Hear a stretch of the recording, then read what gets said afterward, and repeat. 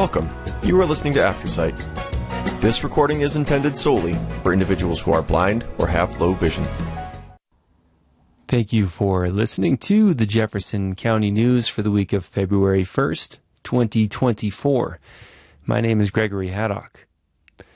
For today's reading, we will be covering the following stories.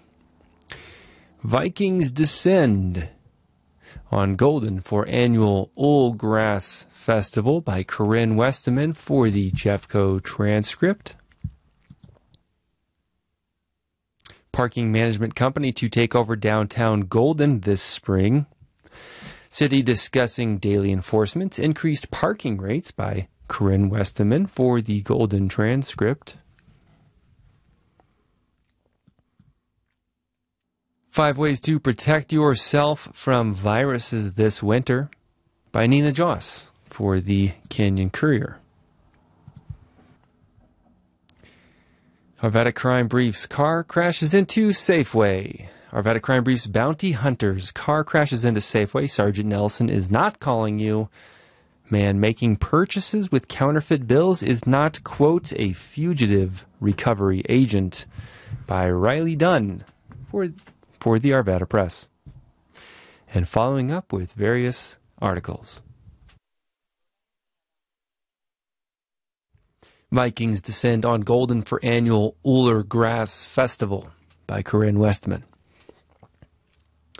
The festival might be named for the Norse god of winter, but Ullr apparently took the weekend off to enjoy the beer, music, and camaraderie at Golden's Parfit Park. Over the January 26th through 28th weekend, thousands enjoyed the sunny weather and 50-degree temps at the annual Oolgrass Festival. Many attendees donned Vikings-style clothing, helmets, and bushy beards for the occasion. The event, which started in 2015, brings breweries and bluegrass bands together every winter.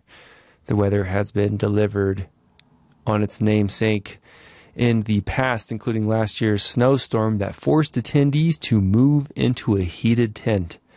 But this year's attendees made the most of the mild weather with juggling, a costume contest, and other fun activities.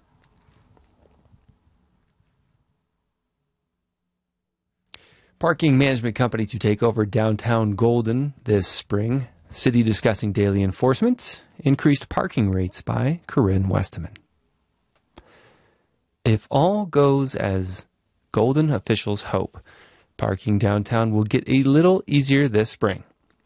The city has drafted a contract with Interstate Parking Company of Colorado to manage all its downtown parking spots, enforcement, permits, and related operations. The City Council will vote on the contract at its February 13th meeting, and if approved, Interstate Parking will take over downtown operations April 1st. The contract period is set for 3 years, and councilors will receive regular updates to review performance, city staff confirmed. In mid-October, Golden sent out a request for proposals and received 6 responses. 5 of them were fee-based, but Interstate Parking offered a revenue-sharing model. The Denver-based company manages parking for several Colorado municipalities, including Morrison and Idaho Springs, where it has similar revenue-sharing agreements. Interstate Parking also demonstrated the most flexibility and responsiveness to Golden's needs, staff members described at a January 23rd City Council work session. Under the proposed contract, the city will receive the first $250,000 in annual revenues from paid parking, permits, and enforcement. After that, the city and the company will split revenues 50-50. Meanwhile, Interstate Parking is responsible for all related expenses, such as installing new kiosks, employing parking ambassadors, etc. Steve Glick, assistant to the city manager, emphasized how the proposed contract would ensure similarly or more revenues while reducing city expenses and alleviating several problems simultaneously. For instance, by hiring an outside company for parking enforcement, city personnel will be free to address other issues like code violations along the Clear Creek corridor, Glick said, and city manager Scott Vargo have said. Also, as Glick has said before, Golden's current parking system is cobbled together with different systems and vendors, so having everything under the interstate parking umbrella should be easier for users, he said. Golden officials have heard frequent complaints about residents having to re-register their vehicles every time they park downtown. But they should only have to do so once under interstate parking. Additionally, the city and interstate parking plan to offer free 2-hour downtown parking to any Golden resident registered in the parking system. After the 2 free hours, residents could then purchase additional time as needed. Gluck emphasized that residents would have to be registered with interstate parking to access this new benefit. Increasing enforcement prices. While these details haven't been finalized, city officials have discussed expanding downtown's parking enforcement from weekdays only to every day. City staff stated in a January 4th memo that this would, quote, ensure management and operational consistency with the 10th Street corridor as downtown Golden grows more popular. Principal Planner Matt Wimp clarified in an email that if City Council approves it, 2-hour free parking and paid parking throughout downtown would be enforced from 7 a.m. to 5 p.m. every day. Additionally, because much of the city's parking regulations and costs haven't been updated since 2017, Wimp and other staff members have recommended increasing fines and parking rates. The current rates are $2 an hour after the first 2 hours, with a daily maximum of $8 a day. To adjust for inflation and increased expenses, staff has recommended increasing parking rates to $2.50 an hour after the first 2 hours, with a daily maximum of $10. Wemp said these details and others would be decided at the February 13th meeting.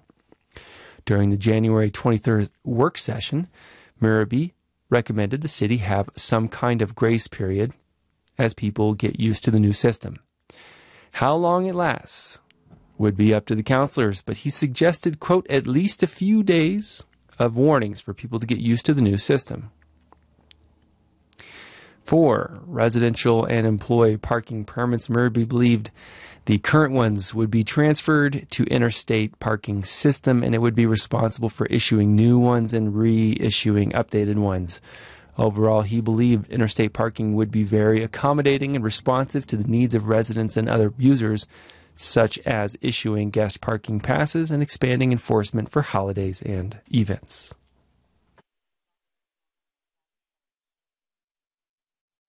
Five Ways to Protect Yourself from Viruses This Winter by Nina Joss. This time of year, it seems like just about everyone comes down with some kind of illness. From sore throats to stomach bugs, the winter always seems to come with a vengeance of viruses. Dr. Ming Wu, family medicine physician in Advent Health, Littleton, has seen a dramatic uptick in viral illnesses in recent weeks. Flu, COVID, I definitely have positive cases in my clinic, he said. But beyond that, just viral illnesses that can't be identified. Wu said there are millions of viruses, but doctors tend to only test for a handful of specific ones. With viral illnesses generally rising among patients in the winter months, Wu said there are steps you can take to strengthen your immune system. Although it's hard to entirely prevent illnesses, these tips can give you a better chance of fighting off infection. Wash your hands. Wu said practicing self-hygiene by washing your hands is one of the best ways to prevent getting a viral illness. Viruses are spread through airborne particles, sneezing, coughing, those kinds of things, Wu said. Touching a surface exposes you to all of those particles, viral particles. For a virus to infect a person, it needs to contact a mucous membrane, Wu said, such as your mouth, nose, or eyes. If you touch a surface and then you eat a piece of food or you brush your nose, anything like that, it exposes those viral particles to the mucous membranes, he said. If you're able to wash your hands, keep your hands clean. You're not exposing yourself. Keep your distance from sick people. Although many people associate the term social distancing with COVID, Wu said this practice can help a person stay healthy no matter what virus is at play. someone sneezes in your face, you have a higher likelihood of getting sick than if you're 6 feet away and someone sneezes, he said. He said that people who are sick can help protect their community by wearing a mask, even if they do not have COVID. Although it is not as common in the United States, Wu said, when masking when sick is part of the social contract in many other places of the world. Quote, if you are sick and you wear a mask, you are protecting your neighbors, he said. You are helping prevent the spread of illness in the community. Health experts also often recommend that people should stay home if they are able to avoid infecting others while ill. Get rest. To keep your immune system strong, rest is crucial, Wu said. Proper sleep and rest allow your immune system to kind of recover from the day, he said, by giving it time to replenish white blood cells to recharge the immune system. He said lack of sleep puts your body under stress, which can weaken your immune system. Stress has been shown to prevent your immune system from working as well, he said. If you're exposed to a virus, it is more likely you will get sick because your immune system is not as strong as it could be. Drink water. Staying hydrated is another important way to keep your body strong to fight illness, Wu said. Think of water as the highway that allows everything to travel, he said. If you are not properly hydrated, your immune system cannot travel to the places it needs to go.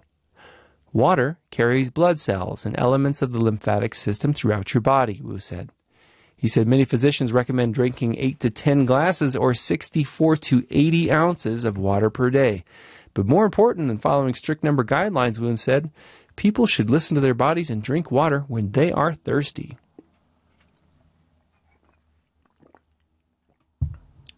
Eat a balanced, healthy diet. Although there are no individual foods that have every nutrient, Wu said it is important to eat a balanced, healthy diet that provides all of the nutrients your body needs. Vitamin C, which is found in grapefruit, oranges, broccoli, strawberries, and kale, enhances the immune system and is an antioxidant. Wu said some studies have shown that very high doses of vitamin C can help improve and shorten viral symptoms. Vitamin A, an anti-inflammatory substance that helps antibodies respond to viruses, can be found in carrots and spinach, he said. Wu said vitamin D can help strengthen the immune system. Going outside and getting sunlight, 15 minutes of sunlight 3 times weekly, your body can produce the vitamin D that it needs, he said. But believe it or not, here in Colorado, vitamin D is actually chronically low. I've seen a lot in my patients. In addition to spending time in the sun, people can also consume salmon, fortified milk, mushrooms, or vitamin D supplements to boost their levels. Beyond vitamins, Wu said some studies have shown that probiotics can help stimulate the immune system and promote the good bacteria in the gut. In doing so, probiotics can help with nutrient absorption, Wu said. Specifically, a probiotic called Lactobacillus casei has been shown to reduce the number of days a person is sick. You can get that through yogurt, kombucha, live culture cheese, or taking a probiotic pill, he said. A lot of vitamins and minerals that are required for proper immune function can be found in various foods, but no one food has them all. That's why, Wu said, it's important to make sure you are consuming a variety of healthy foods and staying away from processed foods when possible. Quote, eating the healthier foods will be more beneficial, he said. I know in our day and age that is sometimes difficult with our running around trying to do what we can, but just doing what you can when you can is always more beneficial than not.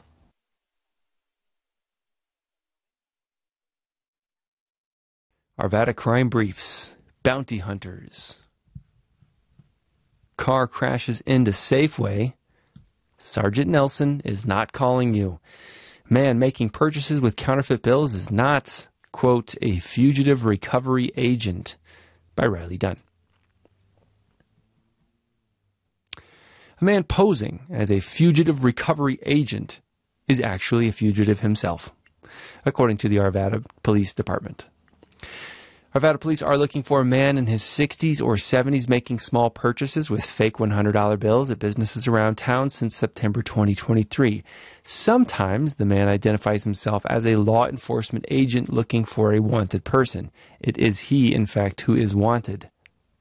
The man has been seen wearing a black tactical vest with fugitive recovery agent markings and a neck badge, as well as handcuffs and possibly a firearm.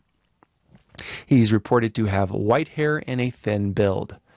Police believe the man is working with a younger white female accomplice with long brown hair and tattoos on her right leg.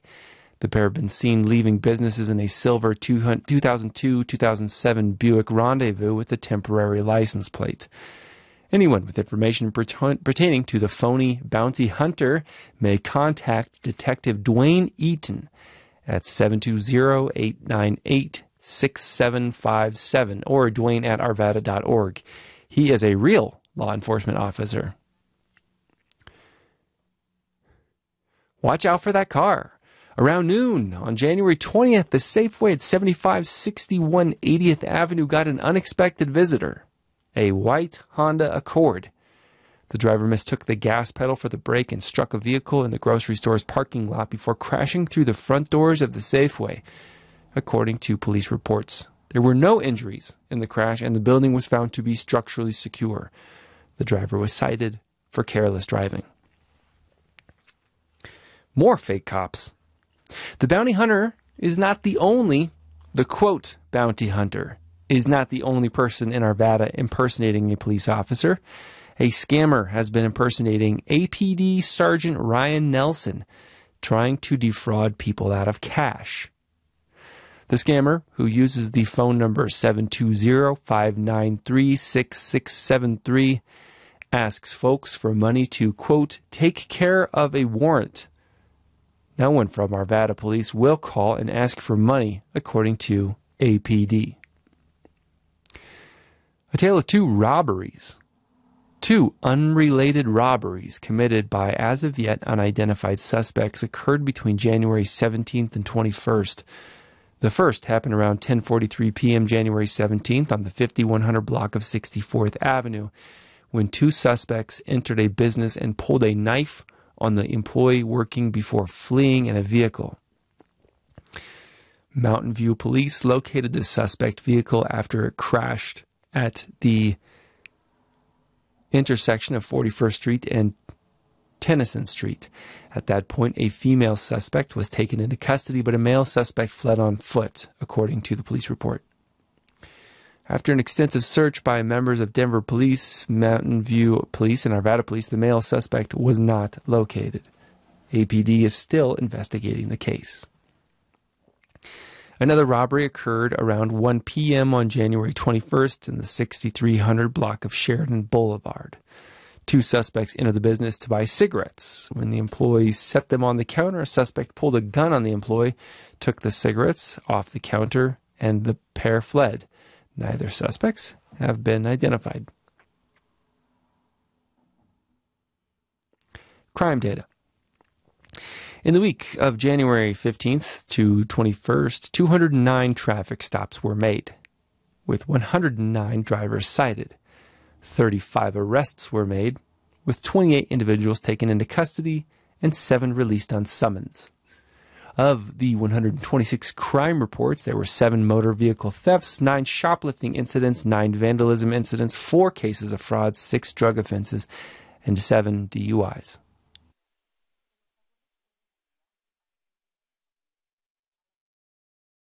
Lakewood City Council approves water and sewer rate hikes and other fees for 2024. By Joe Davis. The rising cost of living in Lakewood now includes a few increases that the City Council recently approved. Lakewood Water Utility and Lakewood Sewer Utility customers will see higher rates in 2024. The Council also approved fees for vacant property owners along with new regulations. According to City Engineer Ray Hill, Lakewood Water Utility has been anticipating a 5.2% rate hike since 2021. Quote, the increase was given to us by Denver Water, Hill said. The utility gets water from Denver Water, Hill said. Denver Water passed the increase on the customer. The increase overall follows a study that was provided in 2021 by one of our consultants, Hill said. Then they looked at our utility comprehensively and recommended that the increase be at that level for 2024. All parties agreed that the increase was appropriate. According to Hill, payments to Denver Water account for 75% of the utility's expenditures. Hill did highlight improvements that will take place in 2024, such as replacing meters throughout the utilities system and water system improvements along West Colfax between Pierce and Sheridan. All of those projects will be covered by the new increase. The increase will show up on May 2024 bills. A typical family customer can expect about a $4.03 increase on that bill, according to Hill. According to Hill's presentation on the rate hike, Lakewood Water Utility provides water for about 800 residents in the northeastern part of town. 20 other utilities provide water to the rest of the city. For more information and a complete list of rate increases for Lakewood Water Utility, check out Ray Hill's water rates presentation on the city's YouTube page. Lakewood Sewer Utility will see a rate increase in 2024 as well. The increase is primarily for operational costs incurred by the Metro Water Recovery District for the cost of treating wastewater, Hill explained. According to Hill's presentation on the sewer utility rate hike, the wastewater for 7,000 customers flows into city water mains. Those mains are operated and maintained by Denver Metro Water Recovery District, which also treats that wastewater. About 64% of the cost of operating the sewer utility goes to Metro Water, according to Hill. He said customers can expect about a $6 rate hike on each bill. The increase will appear on April 2024 sewer bills. To get more information on the complete list of rate increases, check out Hill's sewer rates presentation on the city's YouTube page. Other rates and changes approved were for non-residential property owners. If the property in Lakewood is vacant for more than 30 days, it becomes subject to the vacant property ordinance approved in 2023. According to that ordinance, Chapter 15.03 of the Lakewood Municipal Code, vacant non-residential properties must be registered every 6 months by the owners. A fee of $700 accompanies every registration. The resolution also establishes an $800 fee for any emergency calls that the police and other emergency services have to make to the property. Quote, so this is above and beyond any fines that they get assigned through the legal system for violations of law, said City Planner Travis Parker. This was specifically designed to make the city whole for costs incurred by continuous service responses to vacant properties, which tends to be a problem. Councilor David Rains noted that separate fees for vacant residential properties will be addressed by the council later in 2024. For more information on the Lakewood City Council meeting, visit lakewoodspeaks.org.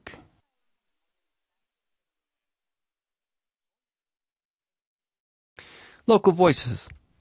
Revisit a critical historical moment at Wings Over the Rockies. Coming attractions by Clark Reeder. When people think of the Cold War, images of nuclear bombs and covert spies are probably among the first images that come to mind. But for Stuart Bailey, collections manager at Wings Over the Rockies Museum, there's something else he likes to focus on. The first battle of the Cold War was won by the Western Allies and was won with airplanes, he said. Not only that, but those airplanes didn't have guns or bombs. Instead, for 11 months, the Allies worked to support a city of 2.6 million people entirely by air. End quote. The story of that battle is told in the Air and Space Museum's 7711 East Academy Boulevard in Denver new exhibit, The Berlin Airlift, Supplies from the Sky. The exhibition runs through Monday, May 27th and marks the 75th anniversary of the airlift. The exhibit tells the story of the nearly year-long effort by the United States, Britain, and other countries to keep the people of Berlin alive during the Berlin blockade when the Soviet Union blocked the Western Allies' railway, road, and canal access to the sectors of Berlin under Western control.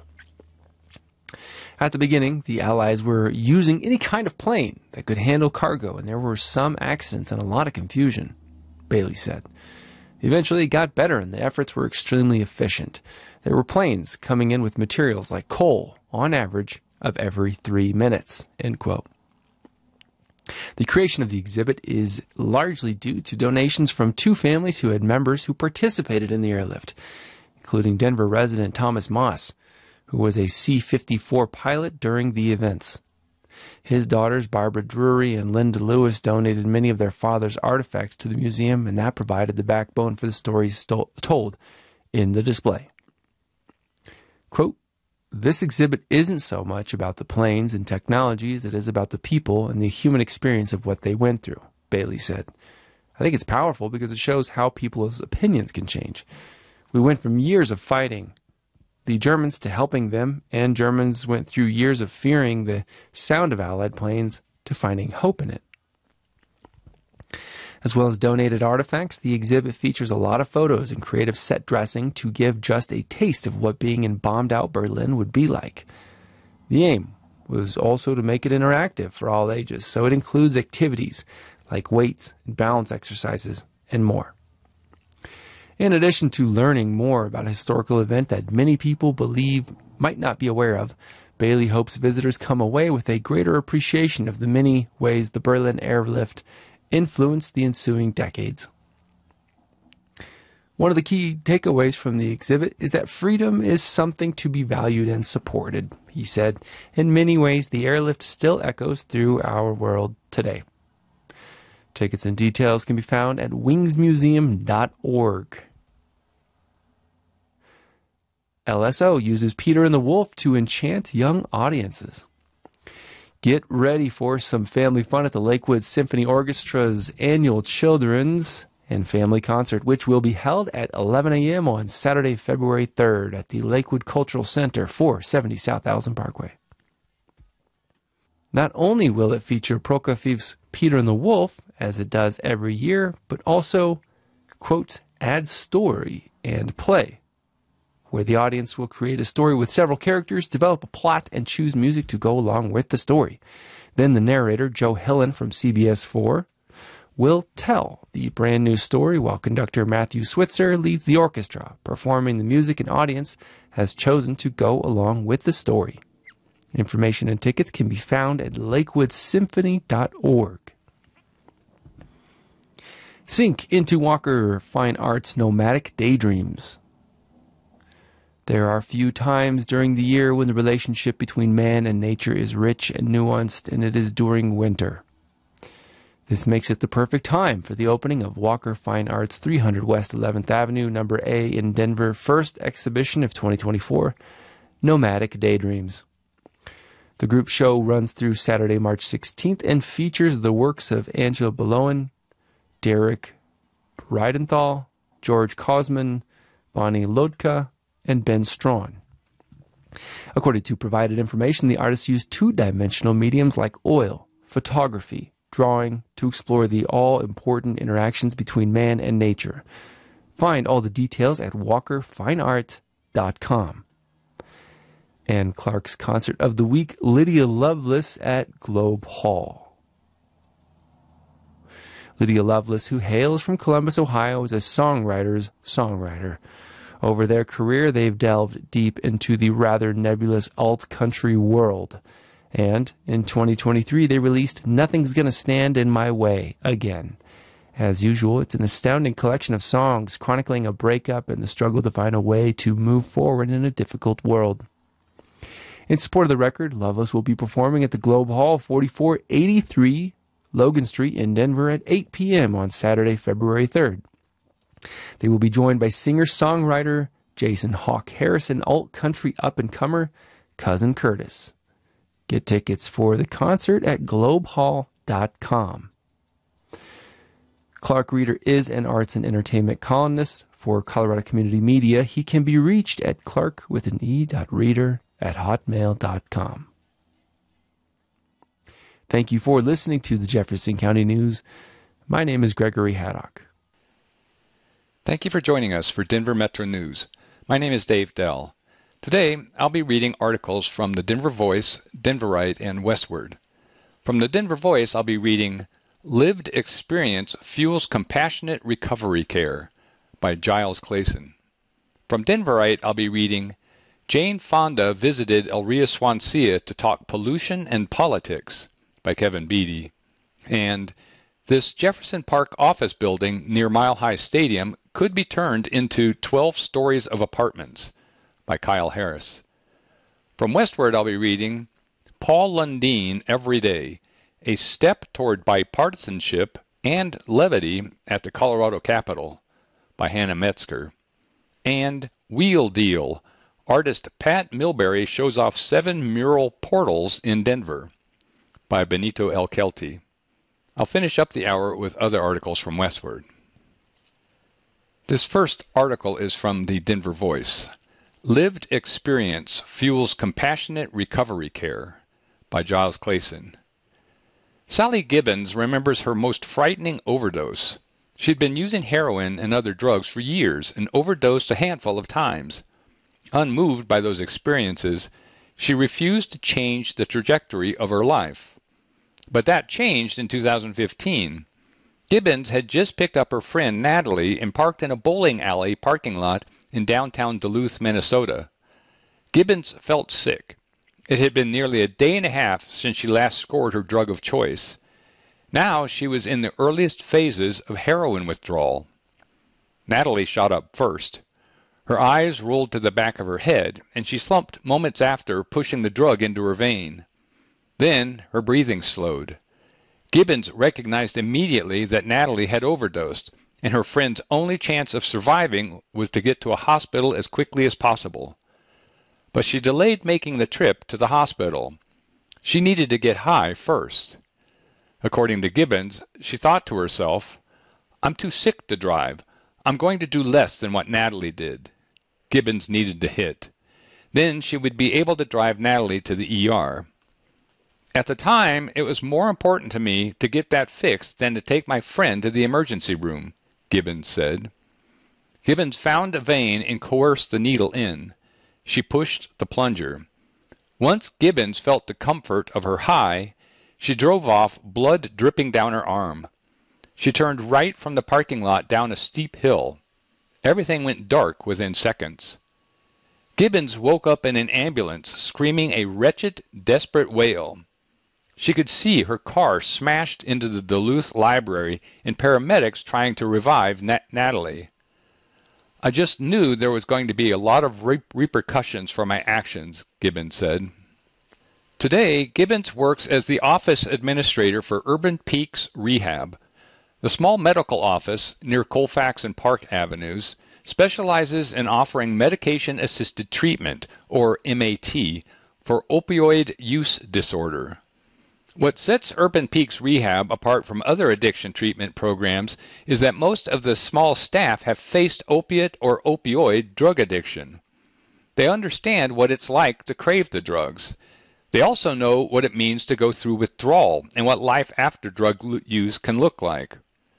Urban Peaks Rehab's founder and medical director, Dr. Chad Johnston, shifted his practice to addiction treatment after his own fight with opioids and opiates. He started using tramadol while working in the intensive care unit just before his medical residency. "I was working in the ICU, and we had this guy collect the meds and usually dispose of them," Johnston said. "There was often some stuff left in there, and I started stealing the leftover pills." Johnston didn't realize it at the time, but he was depressed. Throughout life, his father pushed him to succeed. The pressure made everything in Johnston's life black and white, win or lose. Everything was a competition. Johnston had made most of his decision to win his father's affection. In 1999, determined to please his father, Johnston upended his life to start medical school. He was 30 years old and one of the oldest in his class. It took him years to acknowledge that his behavior was a problem. "It was about 2 or 3 years ago that I realized," Johnston said. "The depression was out of control because nothing I did was enough. That pressure builds until you find a release.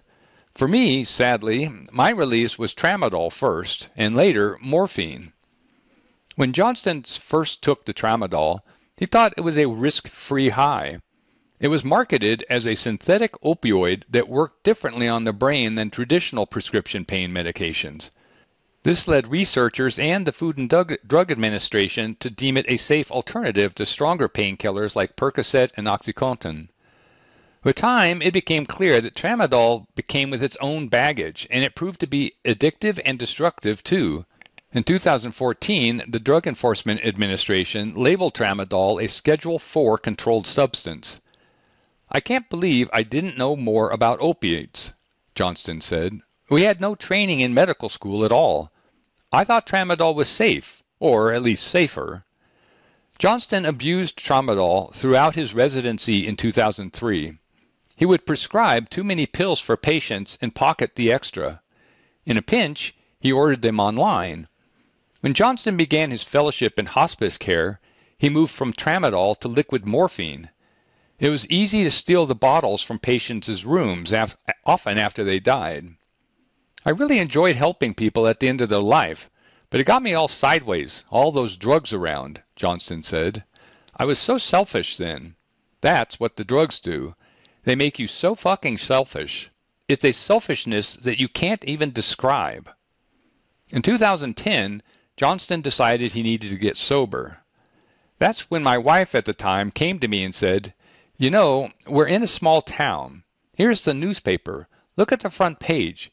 You are going to be right there, and it's going to say you're a drug addict," Johnston said. Johnston checked himself into a Florida rehab facility the following week. He doesn't remember the exact cost of the facility, but thought he spent in the neighborhood of $50,000 to $80,000.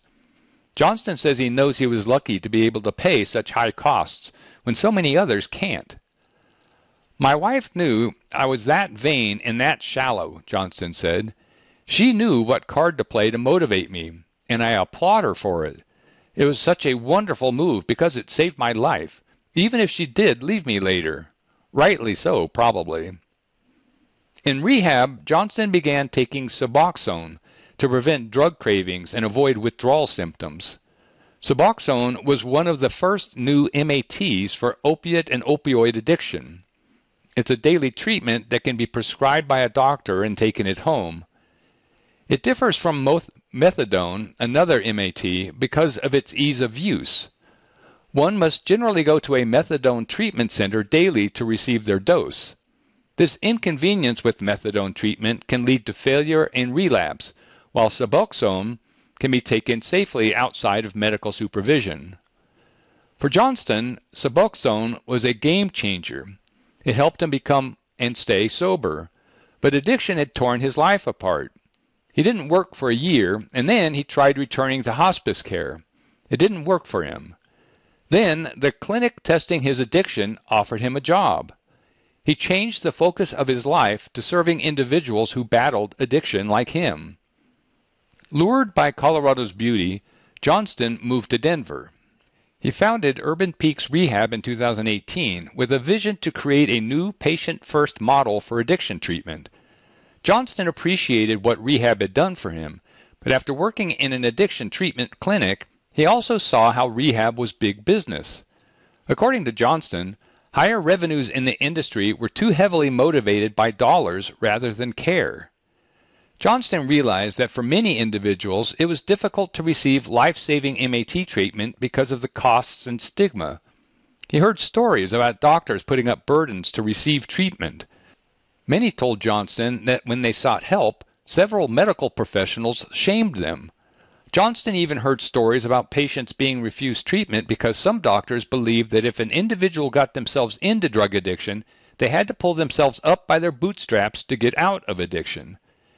"It makes no sense to me that providers would shame anyone who ever came into their office, but it happens all the time," Johnston said. "We have these amazing treatments that make recovery easier and less painful than in the past, and individuals struggle to find someone to prescribe MATs because of the common conceptions of who an addict is and what they deserve, which is nothing." Johnston started a 6-month treatment of Sublocade in 2023. Sublocade is a next-generation MAT treatment. Approved by the FDA in 2017, Sublocade is a monthly shot in the abdomen that slowly releases buprenorphine, the same active ingredient in Suboxone. Johnston noted that the biggest difference between Sublocade and Suboxone is that Suboxone is a daily treatment taken in perpetuity. But with Sublocade, many can end treatment after 6 months without experiencing further cravings. Medicaid and many insurance plans cover both treatments in Colorado, and the manufacturer has copay assistance programs. Outpatient MAT is an affordable treatment option compared to lengthy in-treatment programs. Johnston knows that most can't afford the type of rehab he utilized because of the cost. He wants everyone to know that the treatment is available to almost anyone seeking recovery. Johnston also believes MAT isn't enough to help someone truly overcome their addiction. He has brought a counselor onto his team to help offer more extensive support and services to his patients. He and Gibbons want Urban Peaks Rehab to provide patients with a greater chance at overcoming addiction. The clinic has helped more than 20 people complete the Sublocade regime. Today, those individuals are living successfully in recovery, unassisted by medication. Many more patients are actively in treatment and not using drugs. I see the system fail clients almost every day, Gibbons said. We have individuals who come in without a thing and don't know how to navigate Medicaid or anything else. They just know they need help and want to be sober. So I guess I'm proud that I can now help anyone apply for Medicaid and begin treatment. Applying for Medicaid wasn't a skill I ever thought I would need or develop. But if I can take down a barrier to treatment, then I am excited to have the know-how. Gibbons ultimately made it to recovery through MAT treatment at Urban Peaks Rehab. She started working at the clinic as a medical tech. Today, she manages all aspects of the office, whether marketing, providing emotional support for the patients, or billing insurance and Medicaid. Taking the next step in her recovery, Gibbons recently started therapy.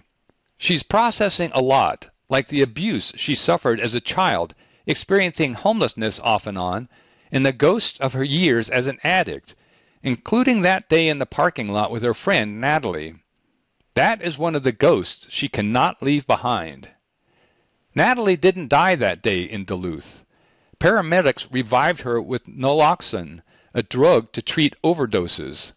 But Natalie didn't seek treatment, and her luck ran out about a year later when she passed away from an overdose.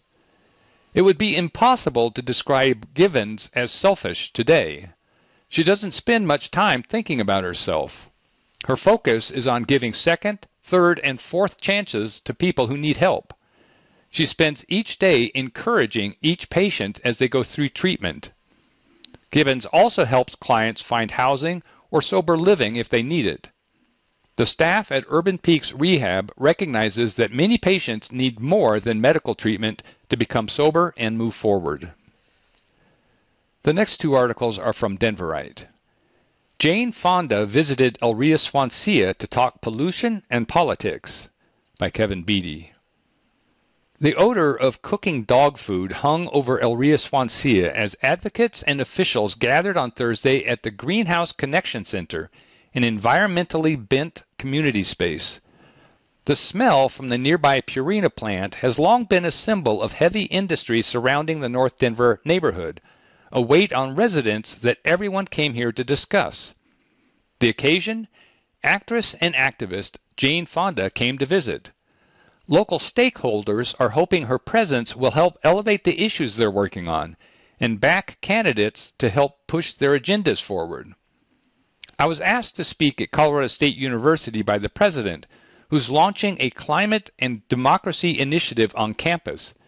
And so I'm doing that tomorrow, and I have a lot of friends here, and they asked me to come and be a witness to what's happening here, Fonda told us. I'm in a broader campaign to phase out fossil fuels and to protect communities from air pollution by fossil fuels in the petrochemical industry, which is happening all over the United States, and it's killing people. And I want it to end, and trying to hold elected officials accountable for that. Organizers and officials took turns telling Fonda about the environmental issues facing the neighborhood.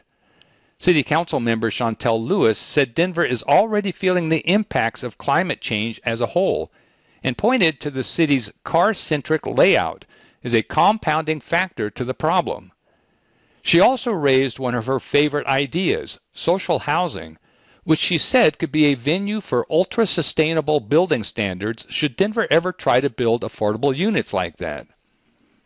Ana Varela and Alfonso Espino with the GES Coalition also spoke about housing, specifically how gentrifying pressures have pushed longtime residents out of the underserved area.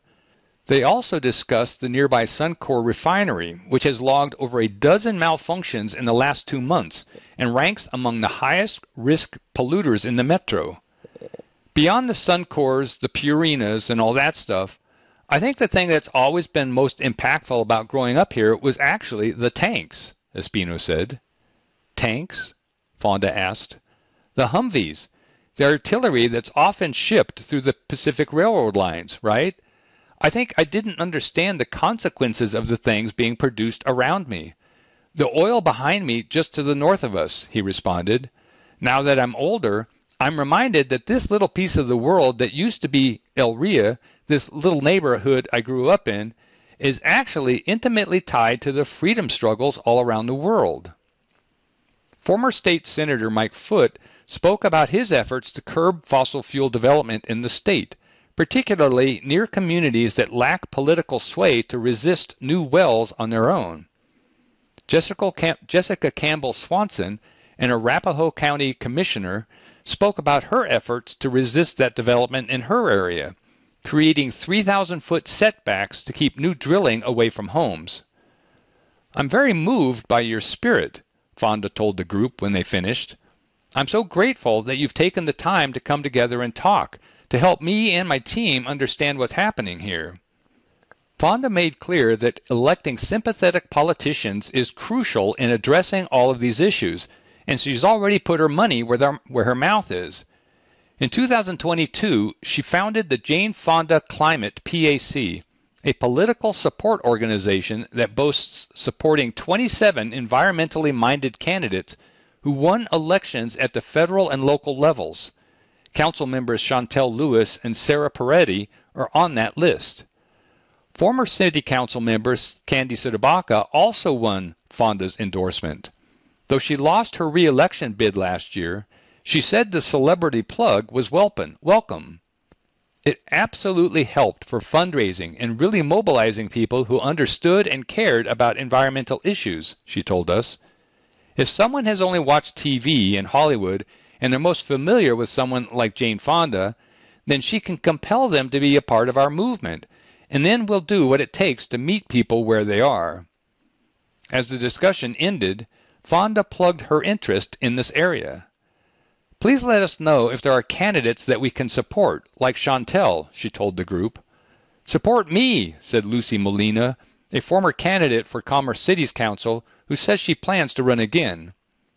Once they left the greenhouse, the group would board a bus to see Suncor up close and then visit Molina's home nearby. Your governor, he is a moderate Democrat. He's done some good things for the environment. Where is he on this? Fonda asked before they departed.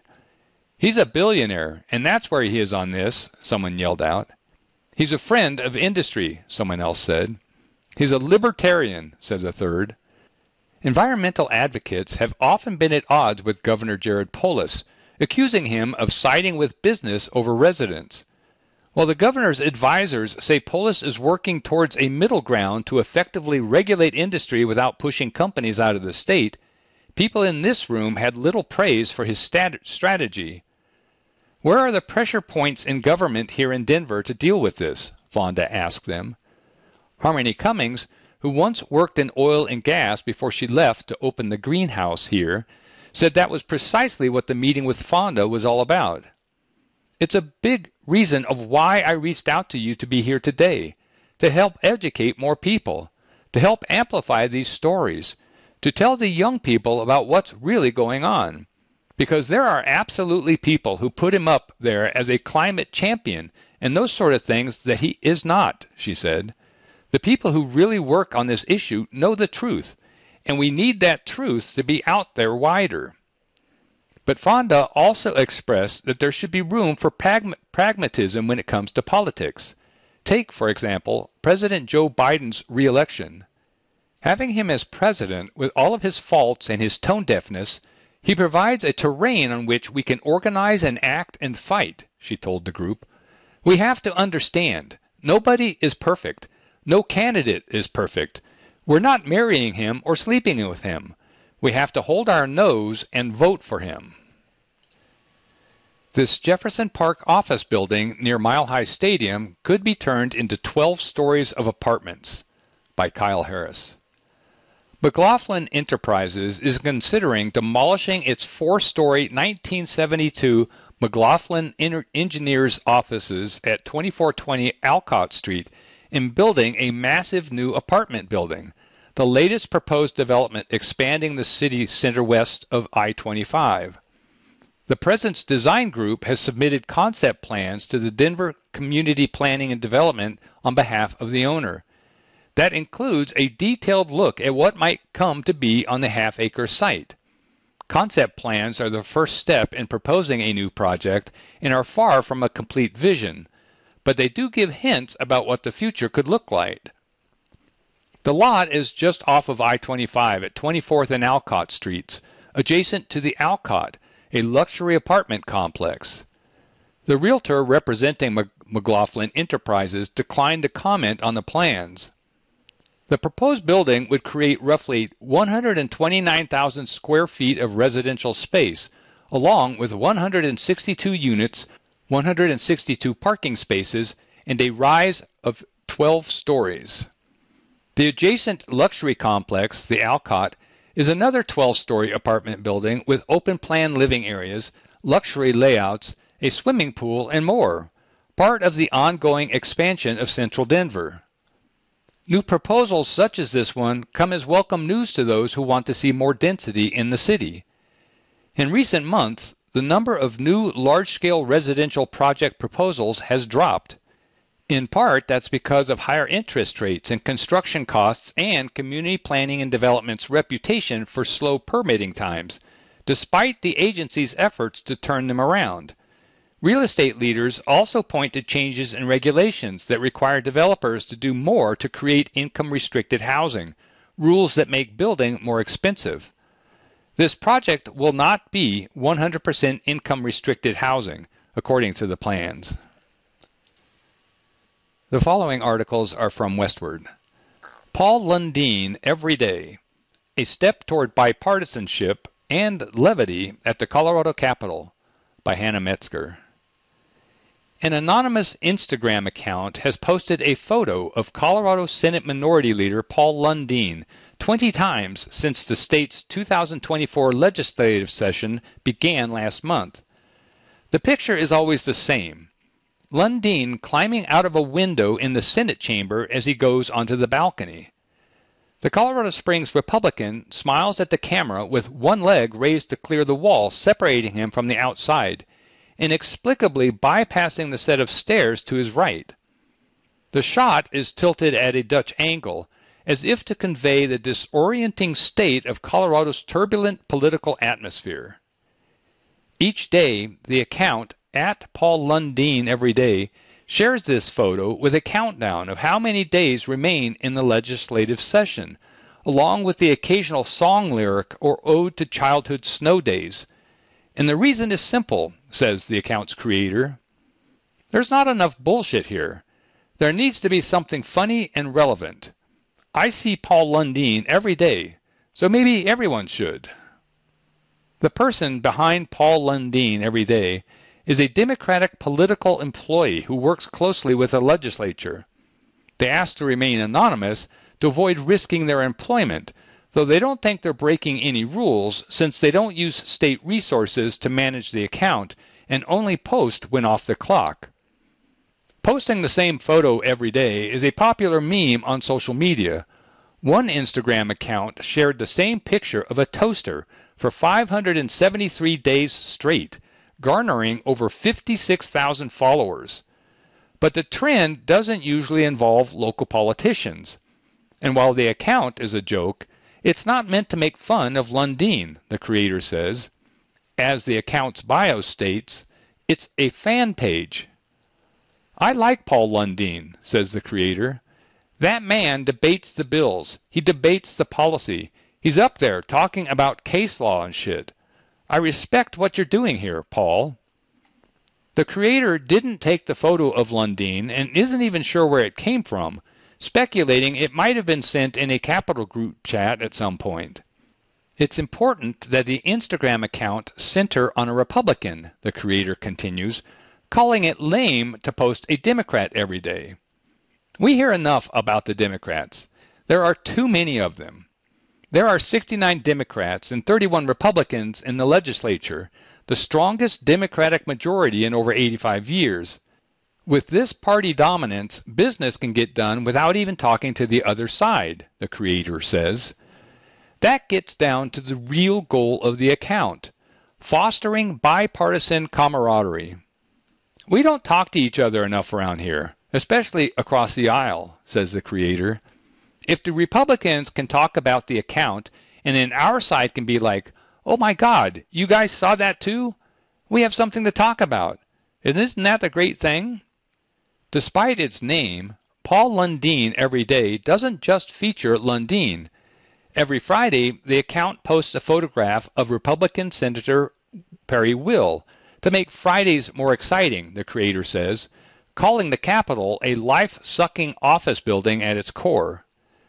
A retired wildlife officer from Newcastle, Will was chosen because of his memorable quotes during debates. You can fix the inside of a human by touching the outside of a horse, for example, and because he sings an extended verse of the Happy Birthday song every time the legislators sing for each other. That man is just the most legit dude I've ever come across in this building, maybe even more legit than Paul Lundeen, admits the creator, but I love both of them. 23 days in, the account has amassed several dozen followers, including 2 state senators, a handful of party officials, and lots of legislative staffers. But Lundeen himself has not yet followed, so Westward asked him if he was familiar with the account. Ha! I was not. It looks like I'm trying to escape, Lundeen replied via text. Seems silly. The account's creator, who'd only spoken with Lundeen once before starting the daily posts, is now too nervous to approach either Lundeen or Will, calling the senators my idols. But if the creator could talk to Lundeen, this is what they'd say. Thank you for keeping the Senate true to its mission of slow and deliberative change regardless of the moment that this state finds itself in. And please follow my account. Wheel Deal. Artist Pat Milbury shows off 7 mural portals in Denver by Benito L. Kelty. Even though it wasn't as exhilarating as driving off a cliff at Red Mountain Pass, Pat Milbury's bike ride through Denver was still amazing, he says. The bike ride was sunny, peaceful. I was meeting new people, Milbury says, comparing the January 31st ride around the Mile High City to the 200-foot plummet he experienced on a very snowy evening on January 12th. It was not slippery. There were no 80-mile-per-hour gusts of snow or inches of falling snow. There weren't 1,000-foot cliffs on the edge. Instead, Milbury, one of Denver's best-known muralists, took a ride on the mild side on January 31st. He was hoping to show a couple dozen Denver residents, including staff from the Denver Department of Transportation and Infrastructure and RTD, the 7 portals he'd painted in collaboration with Lyft. The portals are mini murals on the pavement where people can park the shared bikes and scooters available across Denver. They're all painted in Milbury's signature tone of Colorado blue, with touches of Lyft's trademark pink, near intersections in the Central Business District, Union Station, and 5 Points neighborhoods. He also painted the design for the decals on the mudguards of the bike and added his Love Tap signature, a mark Milbury uses because it's his first name spelled backwards. The bikes and scooters are an awesome form of transportation for people around the city, Milbury says. It makes sense for me to think that each one of the Lyft stations downtown should have these portals of vibrancy and connectivity. At each one of these portals, you can find access to a new adventure or a new space. The group bike ride led by Milbury included such transportation professionals as Jotsa Khatri, a marketing development supervisor for RTD, and Nathan Pope, a senior city planner for DOTI.